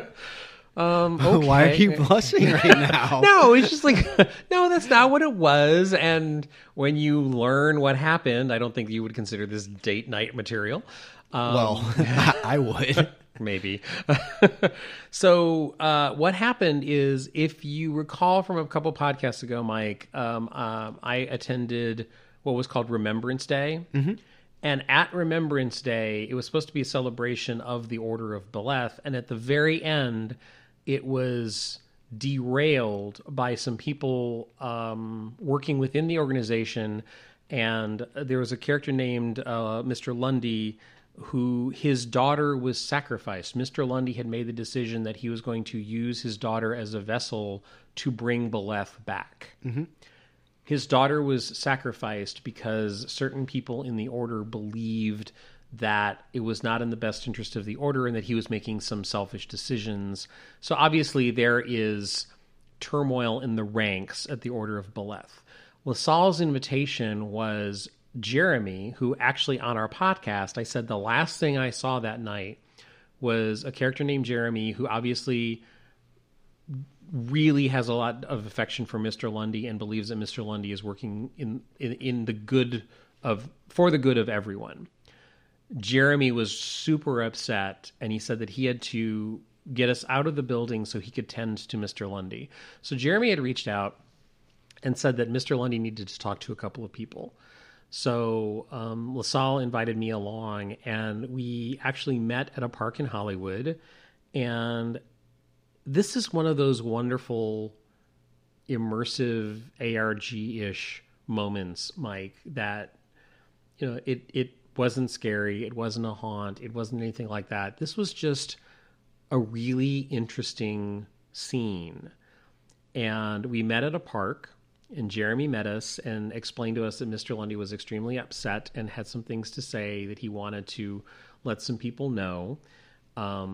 So during the conversation, LaSalle actually periscoped for the people in the Order of Beleth to hear Mr. Lundy's message. And what happened was, after the sacrifice of his daughter, he has been doing some reevaluating, and he told us the story of a long-lost relative of his who was part of the Order of Beleth, who was going to betray the Order of Beleth because he didn't think that he was appreciated. He didn't think that certain things were going the way they should and that he was getting the appreciation that he should have been. And Mr. Lundy paralleled that with his own actions, and he told us the story of that long-lost relative stepping away, doing some reevaluation, and then he returned. And Mr. Lundy said that he is about to do the same thing. So this was sort of a watch yourself, be careful, because there are people amongst the members of the Order of Beleth who might be trying to steer the order to a very bad, negative place. Mr. Lenny's going to step away, and he said that he will return. So right now, the Order of Beleth is in disarray, and he's doing some reevaluating, and he will come back, but we don't know what the status of the Order of Beleth will be when he returns. And there might have to be a battle of power and wills in the Order when he returns. So that was the evening. And again, it was just a strong scene delivered in an intimate setting, just to move the storyline of the Order of Beleth along. And that's not a date night, how? Just kidding. Stop it. So, I love that kind of stuff. It was just this weird, like, wow, okay, so I get this, really cool scene, and LaSalle and I were sitting there, and, he was in tears, so upset over the loss of his daughter, and he had lost his wife, and now the Order is in disarray, and he was this just broken man who needed to step away, and he just wanted to talk to someone. And that's what that was. And what this represents, Mike, is the sort of the end of season 1 of the Order of Beleth.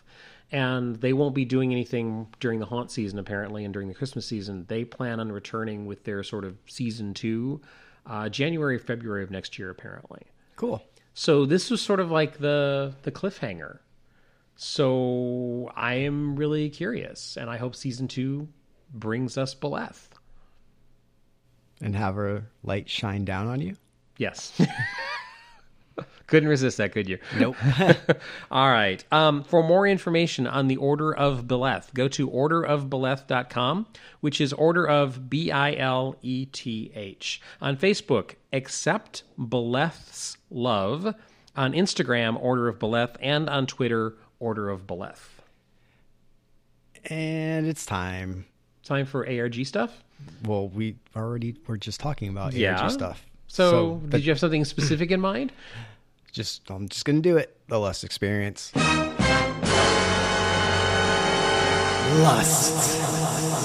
Oh, yeah. So you got a call from an old friend. Yeah, apparently this was the beginning of one of the chapters of the Lust Experience. Sabrina called me. And Mike, this was a different tone than she has ever spoken to me before.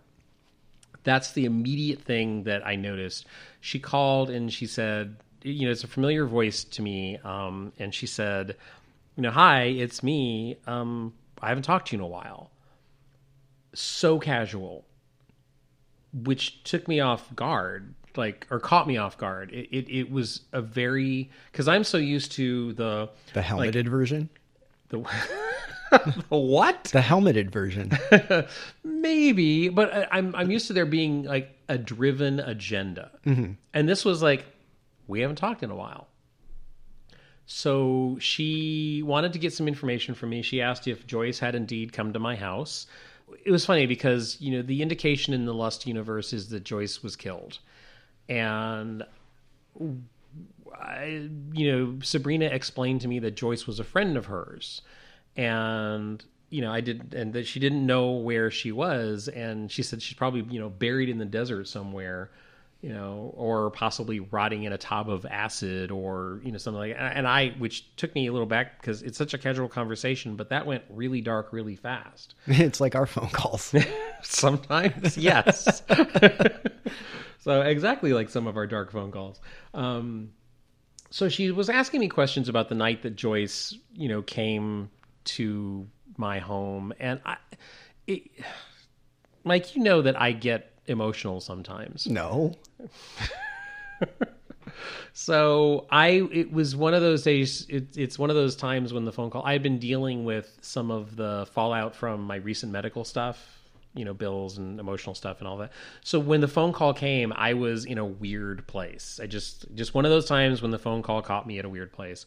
And I told her, I said, I was feeling flustered, and, it was a very awkward phone call for me. And she kind of said, it's like, why do you feel so awkward? Like, do you consider us friends? Like, and she, she said, like, look, we're friends. And it was nice to hear that from her. So, we talked a little bit about, Joyce's visit and how I feel about the system. And because that's one of my issues is, it seems I keep getting told that I'm worthless in this universe, and Only by Noah. so, no, and at registration, the woman made me feel that way. It's just like at iConfidant, like the whole thing of like the way they called me up in front of everyone, like it has felt disrespectful to some degree. Right. And there's a bit of a vibe that, like I have to prove myself worthy to someone. And I told her, I said, like, look, I committed to you. If the OSDM, if anybody like needs proof that I am willing to commit to something, it's like they should look at the way I committed to Anak and my willingness to be there for Addison, as Sabrina was known at that time. And, she said, yes, I know.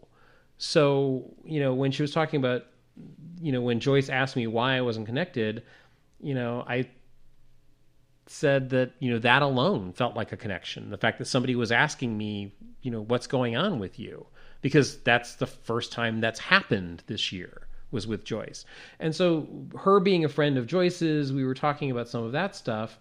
And, she was surprised at some of what happened with, what everyone calls fluffernutter guy and the flirtatious woman. But when I brought Otis up at the end of the phone call, she was like, what, Otis was there? And I said, yeah. And I said, but, she was asking me, was there anything weird that you remember?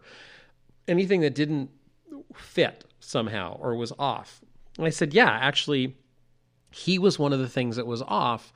And I told her the whole thing where he had come in and he introduced himself as John, I play Otis. Mm-hmm. That changed the phone call completely. And she had this reaction of, he did what? He did that? So I said, yeah. And she got really, really, not defensive. She seemed upset and she wanted to end the phone call immediately. And so she said, I really have to go. I said, wait, you asked if I could help. And she said, yes. And then she ended the phone call. So I don't know what that information meant to her. But she was surprised that Otis was there at all. And she was really surprised that she heard me say that he had introduced himself as the actor rather than the character. It's not a character, Russell. I don't know why you keep doing that. So, but, he seems to introduce himself as an actor who had a character. But it makes me wonder, based on the reaction of Sabrina, because she went through the helmet process as Addison and realizing she wasn't Addison, it makes me wonder if maybe Otis was going a similar path and he was on the helmet and maybe he's slipping out of it and be like, oh, no, I'm John, whereas it's like, no, I'm Sabrina, something like that. I think that's quite possible, yeah. So that was sort of like the beginning of like a new chapter. And somewhere in that chapter also, Otis appeared on Facebook again. Yeah. He disappeared from Facebook, but he came back and wrote this long post, which thankfully Megan screenshotted and posted to the forums, because I might have a place in that story, because he references someone called Mr. Tattoo. Yeah. And we think that's me. Because you have tattoos. I have one or two. But he says, I'm not even sure Mr. Tattoo will believe me anymore either. He thinks I'm some kind of soft serve vanilla ice cream, even if I did fumble a line or two, which I think that is in reference to when he said, John, when we went to get pie that time. I know he doesn't think I'm a man who would do those sorts of things. Speaking of ice cream, taking him out for another milkshake is, as we say, a little on the nose, isn't it? How about I just call him, or your people can electronic mail him? So, first of all, anytime I can go out for milkshakes with anybody is fine by my book, on the nose or not. Like, Otis, we can get ice cream all you want, and I don't care what you've done in the past. We can talk about it over milkshakes. But that just brings this whole other backstory into this, you know, like if Otis is saying he won't believe I do those sorts of things, like what kinds of things was he doing? Right. You know, Good like question. what, like, you know, we saw him at that ceremony but we didn't really see him taking part. You know, we haven't heard about anyone getting killed by him or being involved in any murder or anything like that. So it's like, what has he done? Mm-hmm. You know, I don't know, but I hope he does reach out to you, I do too. because you'd love to hear about the dark stuff. Hell yeah. Especially over milkshakes and ice cream. Like, dude, Where else would you discuss dark stuff? like that's a perfect date night. Let's go for a milkshake and talk about murder okay. and cult rituals. I mean, organization rituals. And I'll post a link to the forum thread in the show notes, because it's a pretty long post. And it's just really interesting to read. So last week, Russell, Yes. we talked about a lot of the haunts we did. And I was in a new job. So imagine my surprise when I get a phone call while I'm at my new job, and it's an open office, and it's not like my old job where I could just run outside. This, I took the call. So it was great because I definitely think coworkers heard the call. But it's okay, because in they did like an introduction email where they're like, you know, what are some things you want people to know about you? And one of the things I said is like, I'm really into ARGs. So if you ever see me in the parking lot getting hooded and thrown into a van, or God. or hear me say some really messed up things during phone calls, everything is fine. I'm okay. Probably. So there's a warning out already to my new coworkers. All right. I get a call from Sabrina, and it starts off, and you had mentioned her tone just sounded different when you heard her. Same thing for me. Like, she was very serious, like no nonsense, to the point, almost annoyed that she had to make this call. Like, it was like just kind of like an attitude like that. So like when you call me, how I sound. And actually, I have heard that tone from Sabrina in the past. Okay. You know, during tension, I heard that tone a couple of times. So she called me and started off like, Mr. Fontaine, it's been a long time. I was like, Miss Kern, it sure has, because she might kill me. So I want to be polite. And it was immediate after that. It was just straight to business. Like, get a pen and paper. Like, okay, I have a pen and paper. Write down these 4 questions. And she gave me these questions, and as I'm writing down, it's like, this makes no sense. And the 4 questions were strange, because I don't know if they didn't make sense to me at the time. One of them was, your son is 17, correct? He wanted to go to this college, but he couldn't. Why? How much was tuition? And then the last question, it wasn't a question, but it was, tell your son he no longer has to worry about his education. All bills will be covered by your husband's previous employer. And it's like, okay. Interesting. Then she told me she was going to conference someone in. So she was going to call someone, and I was to ask these questions, and that's it. Okay. So a woman gets on the line, and I start asking these questions, and immediately it's, who are you? How do you know that? What are you talking about? Like, who is this? Like, very, very like paranoid and scared. And I asked these questions, I got the answers, and as soon as I said that last portion of the bills are be covered by your husband's previous employer, phone went dead. So I did my job. Right.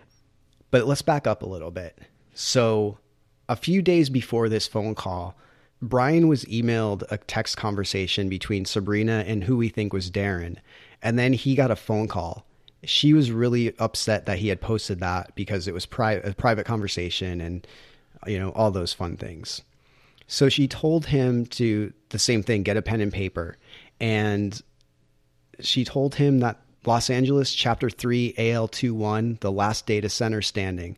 91 little pencil pushers. You and the players of your f***ing game will have to make a real hard choice. Then she gave him a task. She wanted him to create a poll, and in the poll there are two options, dissolve or absolve. One person will vote at a time, which would start with him. Each voter will have the chance to pass the baton to the next voter or to stop the vote entirely. The person who stops will be the final counted vote. And the outcome of this vote, in the end, you will either cause their reduction or their relocation in resources in a different field. So this is in regards to the OSDM data centers. Mm-hmm. And she gave that task to Brian.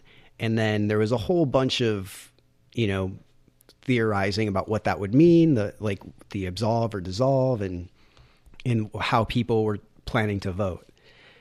So the vote came, and Brian voted absolve and then closed the vote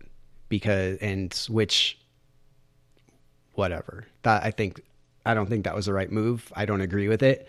But it's not my call. I do understand why he did it. I think because he wants to play God. Well, no. And his reasoning of this community, there's been so much bickering over the Mason topics and everything. I just felt that he figured it would turn into a complete mess. That's fine. And I see it as being selfish and wanting to take control. Okay. Which I can see it either way, actually. Yeah. I mean, to have one person decide for, however many members of the community there are, I mean, that's a bunch of crap, but it's not my call. I wasn't given the task. Mm-hmm. But whatever. I just wanted to vote dissolve. Okay. That's all I wanted to do. And he wouldn't let me. He took it away from me. So this is actually about you. No, it's not. It's not at all. But yeah, so he voted absolve and then closed the vote. And the phone calls that I got, and the phone call that Brian got and Julie got were repercussions of that. Mm-hmm. And Chelsea got one as well. And we all got phone calls about it was good news, quote unquote. Like Brian had to call someone and tell them there's now $1 million in their bank account. Right. Things like that. But it seemed that the husband was no longer around. Mm-hmm. Because why else would you call someone and say your husband's previous employer? Why not just call the husband? That's a possibility. Well, what happened next might lead into that, because we heard from Mason and he gave some information that he's a cleaner and said there's now 90 to go. Mm-hmm. So there were 91 pencil pushers. He killed one of them. Right. So was that the husband of the wife I called? Who knows? No, it wasn't, because we heard an audio file, which was given to Kevin, where you heard Mason interrupt a couple. So, you get the impression by the end of that audio file that Mason basically revs a chainsaw. Right, but did that happen? But when was that recorded? Oh, interesting. Good point. I see your point. But I think if that were her, if that were the husband and wife, I think she would have been more upset getting your phone call. I think it would depend on how upset she was and how paranoid she was with you. It's very. Oh, okay. Then maybe it was. Maybe that was the beginning of that. Yeah. So we shall see. Yeah, which is interesting. Here's the interesting thing for me, and I posted this on the forums as far as Mason goes. Like, okay, 90 to go. Like, one person can't do that in a time efficient or effective manner. You have such little faith. So my thought is word is going to spread fast that if they are planning on eliminating 90 people, it's like word is going to spread fast, and those people are either going to go into hiding or they're going to be looking for help. Right. And so that's my question is, are people now going to get requests for help from people in the community? I never thought about that. That's good, because I immediately went to, where are they getting this money? Which made me wonder if this was part of OSDM's big thing, because when we met Bob Jones in Tension, yeah, he was investigating insurance fraud. from the deaths of people that left their insurance money to the Church of Anak. So is it a similar thing where all of these employees, or maybe the workplace has employee insurance and it's like, oh, they're dying, so we get all this money, or do they have their own personal insurance claims where they are leaving it to like Horus or something? I don't know, Right. like something like that instead of a church. But, this could go so many different ways. But the most interesting aspect of this is Mason's actions. I'm a lot more interested in that than where the insurance money is going. Oh, hell yeah. Me too. I mean, dude, oh my God. We could be like, him and I could be like natural born killers and be playing K-pop as we ride off into Oh my like our next God. murder. Oh my God. Oh my God, indeed. If you ever kill me, Mike, I want Brown Eyed Girls to be playing in the background. Sure, no problem. Okay. I have only a simple request. Okay. Wow. Yeah, so that's where we are with Lust. It's fun. Yeah, catch up on the forums. There is other details that have happened. This is just the stuff that Mike and I have participated in directly. Lively conversations going on in the forums about this vote and about Mason's actions. Yeah. For more information on the Lust Experience, go to thelustexperience.com, on Facebook, The Lust Experience, on Instagram, The Lust Experience, and on Twitter, Lust_Experience. Coming. All right, Russell. Yes, that's me. Great. Thank you very much. Have a good day. On Sunday? We're recording this on Sunday, and you just had a knock on your door, Yes. which was kind of freaky because we were talking about lust. Yes. So it's like, what? But what happens right now I got mail. My box of Dread arrived on a Sunday? on a Sunday. That's that. You probably shouldn't shake a box like that, Oh, come on. especially since the last one came with a glass. So, yeah, but it was really well packed. So this box of Dread is really cool because it's like they hired a curator. So they have someone specifically working on the box of Dread, and it shows Yes. in this one. And it's awesome. It comes with a letter, and it's the first time that it actually came in a box of Dread box, like a black box with the box of Dread logo, which is awesome. I'm sorry, I'm distracted by this. Yeah. I So, love this. What did you get? It's a Friday the 13th pen with a little Jason top on the pen carrying a bloody knife. I got Freddy. Really? Yeah. So that's awesome. I'm sorry, my inner 12-year-old is. This is cool. They can't see it, Russell. You need to talk. Zombie Kenny from South Park. It's a keychain, right? Yes, it is. So this will go next to my little Jason keychain that I have at work. We also got a pop figure for Carrie, which is funny because, Russell, you just bought this. Yeah, I literally. But now you can keep one in the package or keep one out of the package. I think I might do exactly that. So yeah, so I love this figure. By the way, I think they did a really good job. Yes, the Funko Pop Carrie, which just came out recently. It was like a month ago. Mm-hmm. We got a blind bag of pint-sized heroes, but the horror ones. Yes. I got Beetlejuice. Oh. What did you get? I'm sure it's Pinhead. Open it. All right, here we go. Ah, I got Pennywise. Oh, nice. How did you think that was Pinhead? Because He has a total like I felt bald the head. little, like the mold of his hair. So so I have Pennywise. And we got a DVD, All Cheerleaders Die. Which is something I am not familiar with. I had seen this like on shelves and stuff, but I never was able to watch it. I definitely seen that cover art before. Interesting. Okay, so it looks like a horror film, of course. So, and then we have Tales of Halloween collector cards from the anthology movie, which came out last year. Yep, it's from the segment Ding Dong, which is the curator Lucky McGee's part. Oh, cool. Mm-hmm. Oh, and then a poster.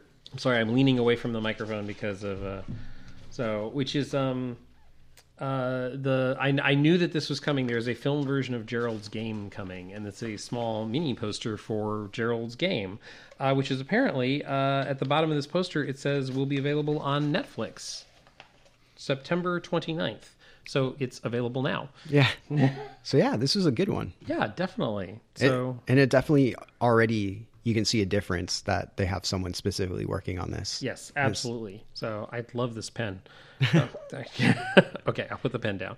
So for more information on Box of Dread, go to boxofdread.com on Facebook, Box of Dread, and Instagram and Twitter, Box of Dread. So Russell, last year we did an event called the Heritage Scare. And yes. We've talked about it a couple times just because it was so different, but so fun. Mm-hmm. That's happening this weekend again. On Saturday, the 14th, they are doing it again at Heritage Square. And it's a night of just fun, spooky, creepy, fun games that you can play as many times as you want. Mm-hmm. At least that's what it was last year. I'm not sure if they're doing that this year. But yeah, like it was so fun. Yeah, it was a very fun, very unique evening, that's for sure. And the games were, I don't know if there's an age limit on this event, but the games seemed fairly open to younger ages as well. Yeah, there was anything, there wasn't anything super gory or scary or anything like that. It was just fun. It's funny that I lean toward the family-friendly thing because I work with so many family-oriented people, and people are coming to me at work all the time, Mike, going like, I want to do something spooky for the Halloween season. What would you recommend? And so I am literally in this mode of like, okay, wait, are you taking kids? Are you taking, and if somebody called me the other day at work, they called me the Pied Piper of horror. Because I'm the one everyone's turning to for, it's like, wait, theater, you should do this. Okay, haunts, try this. But yes, last year, it really was fun and very unique. We did nothing else like this during the entire haunt season last year. Yeah, and it doesn't seem like there's anything else like this out there as well, which makes it that much more special. Mm-hmm. But definitely check it out. It will be such a fun time, and just the environment and the setting, it adds so much because it's old Victorian homes. Mm-hmm, yep, because it's at Heritage Scare. It's at Heritage Square, which is Heritage Scare for this event. But yeah, all the old Victorian houses and like there's like the shop that has all the old stuff in it. It's just great. But definitely check it out. You will have a fun time. You can find more information on them at wiseguysevents.com. And there's something else opening up for Halloween season. There's a pop-up bar that's going to be based on Halloween and horror and stuff, and it's going to be a cool meetup spot, I think, for a lot of people when they go to haunts in LA. It's happening at the Edendale on Rowena in LA, and you can find information on that at theoctobercountry.com, and that's opening on Friday the 13th and going all the way through the 31st, which is Halloween, of course. That's fun, and that'll be cool because there's like a central spot now, kind of. Yeah, that would be very interesting. And that's everything. We've hardly begun. I know. Please let us know if you guys find stuff that you have really enjoyed this Halloween season. Please reach out to Mike and I and let us know what you're enjoying this Halloween season. Where can they reach out to us at, Russell? So they can reach you at mike@myhauntlife.com or me at russell@myhauntlife.com. That's Russell with 2 S's and 2 L's. Even though it doesn't matter because people still don't put both. We should just stop saying that at this point. Yeah, everyone spells my name wrong. Everyone. So, and also they can check us out at myhauntlife.com. And all the social media like Facebook, Instagram, and Twitter, and all that fun stuff at My Haunt Life. And make sure to check out the calendar at myhauntlife.com/calendar, or leave us a voicemail or a text at the Haunt line, 515-HAUNT-LA. Oh, I'm exhausted already. This has been fun. Yeah, it's been super fun. It's a great start to the season. Yeah, I'm happy that Halloween is here. This has been a weird year, and before we actually wrap up, I do want to point to something, Mike. I don't know how to necessarily get into this, but I do want to cover this because, Mike, you and I last year, we pointed to a bunch of home haunts. And you and I both love home haunts. I've never done a home haunt. You've been a home haunter in the past. Mm-hmm. It's a special thing that people put together and like spend all of that money and passion and time to create something to make other people happy during the season. And then you get a gun pulled on you and stop doing it. Which is what happened to you, unfortunately. Well, yeah, that's right. Yeah. Thanks for pointing that out. So in case our listeners did not know that story, one thing that is really, really well known in Southern California is Boney Island. And Boney Island has released a statement on Facebook that reads, "In light of events our world has been experiencing, keeping the public safe from harm in an outdoor setting has become stricter and cost prohibitive with permit fees, road closures, and police protection. With the city's new requirements, costs could reach up to $100,000. For a neighborhood event like Boney Island, it is too far out of our reach, and therefore we have no other option than to close our gates for good. We are blessed to say we have had an amazing 19-year run of a whimsical tradition for so many individuals and families, creating magical memories that will last a lifetime." So Boney Island, in light of recent events, of course, in Las Vegas, and I'm sure that the city permits were also affected by the fire in Northern California months ago, because that affected permitting as well. This is a 19-year tradition of a home haunt that was not frightening. It was they used the correct word, whimsical. Boney Island was something that was beloved by many people. And they would have lines forming hours in advance of their opening. It was truly something special for the Halloween season in the Los Angeles area. And it's sad to see this make the decision that they have made to not be up and running this year and in the future, but also totally understandable with the costs and things that they point to. I brought this up, Mike, because I just wanted to say we know home haunters, and we want to wish them all the best this season. We love the fact that people are out there creating stuff that we get to share and have fun at and participate in, and we wish them all the best.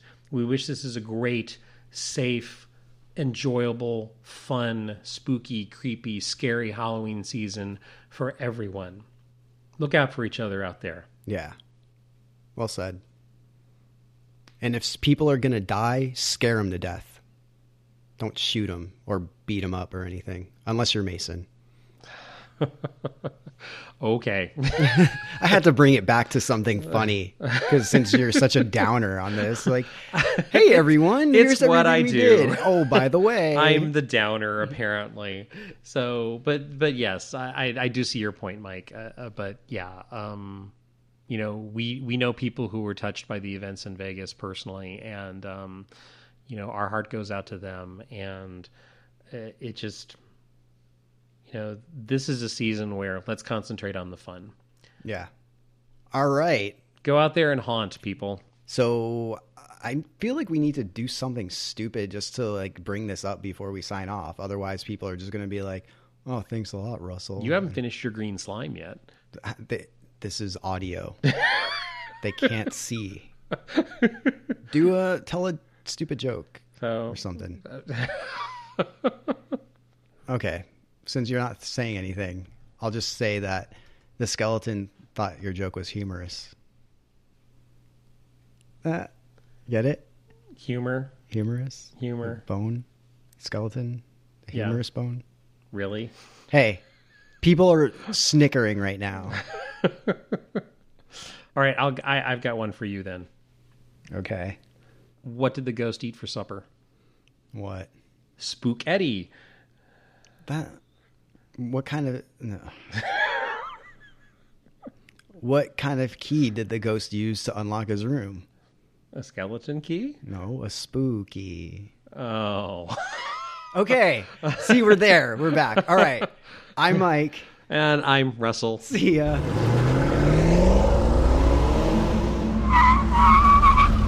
Get out. We're done for now.